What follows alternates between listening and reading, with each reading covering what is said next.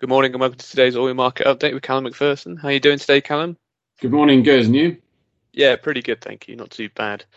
OPEC has decided to stick to its planned increases for July, and yet the market has rallied. Is this surprising to you? Well, it did seem that with the rising cases in India, particularly, and other places as well, that the market would be hoping for OPEC to delay the increases that are penciled in for June, for example, in which case you'd think the market would sell off, given that it's decided to put them through anyway. But in fact, the market has rallied to its highest level since March. It came close to $69 per barrel, and in the process of doing that, also broke the high set in April, which is only around $68 per barrel.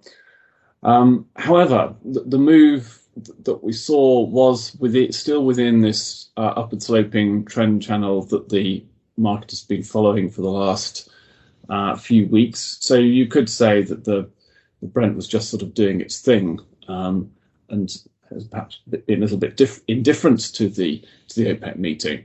And I suppose also, I mean, quite frankly, given how frequent the OPEC meetings now are, we actually had two in April, that there is a bit of a degree of fatigue about them in the market these days.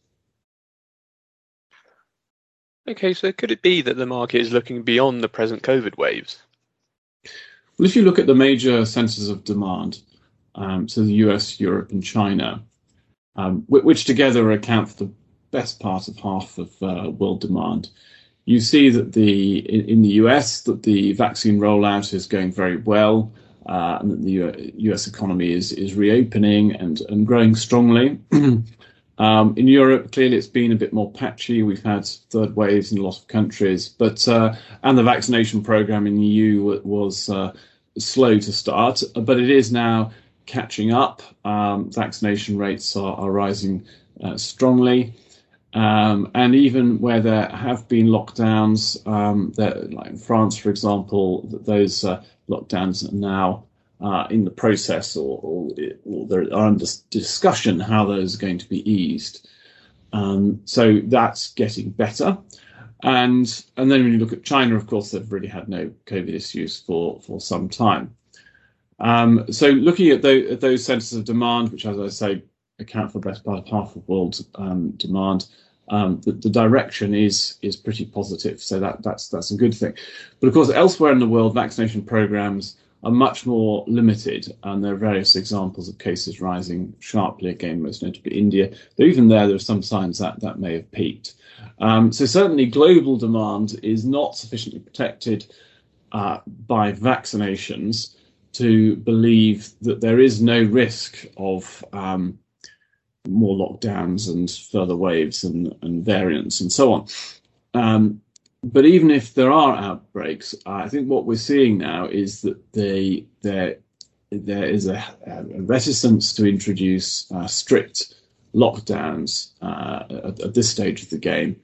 And so perhaps the demand impact is not going to be as abrupt as we might fear. Okay, and if the current third waves are contained or don't lead to lockdowns, how could the summer shape up?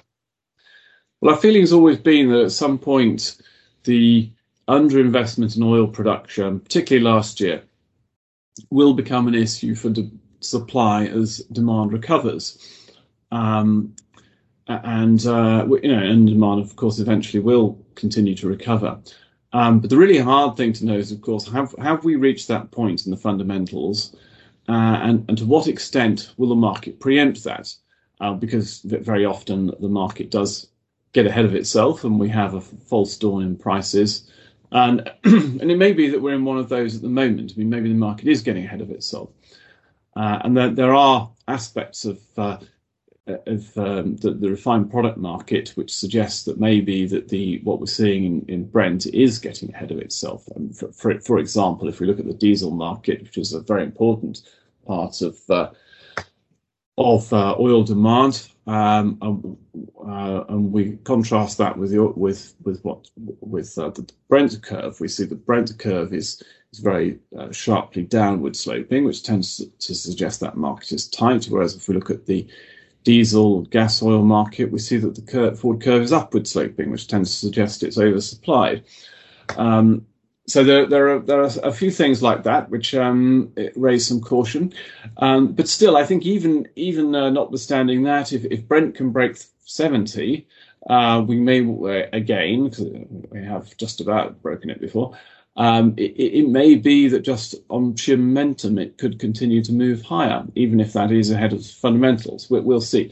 But I do think this current range, sort of high 60s area, it may be challenging for it to stay at that sort of place for very long. So it may be that it does need to either go higher or it will go lower. We'll see. Lovely. Thank you for the update, Khan. Thank you.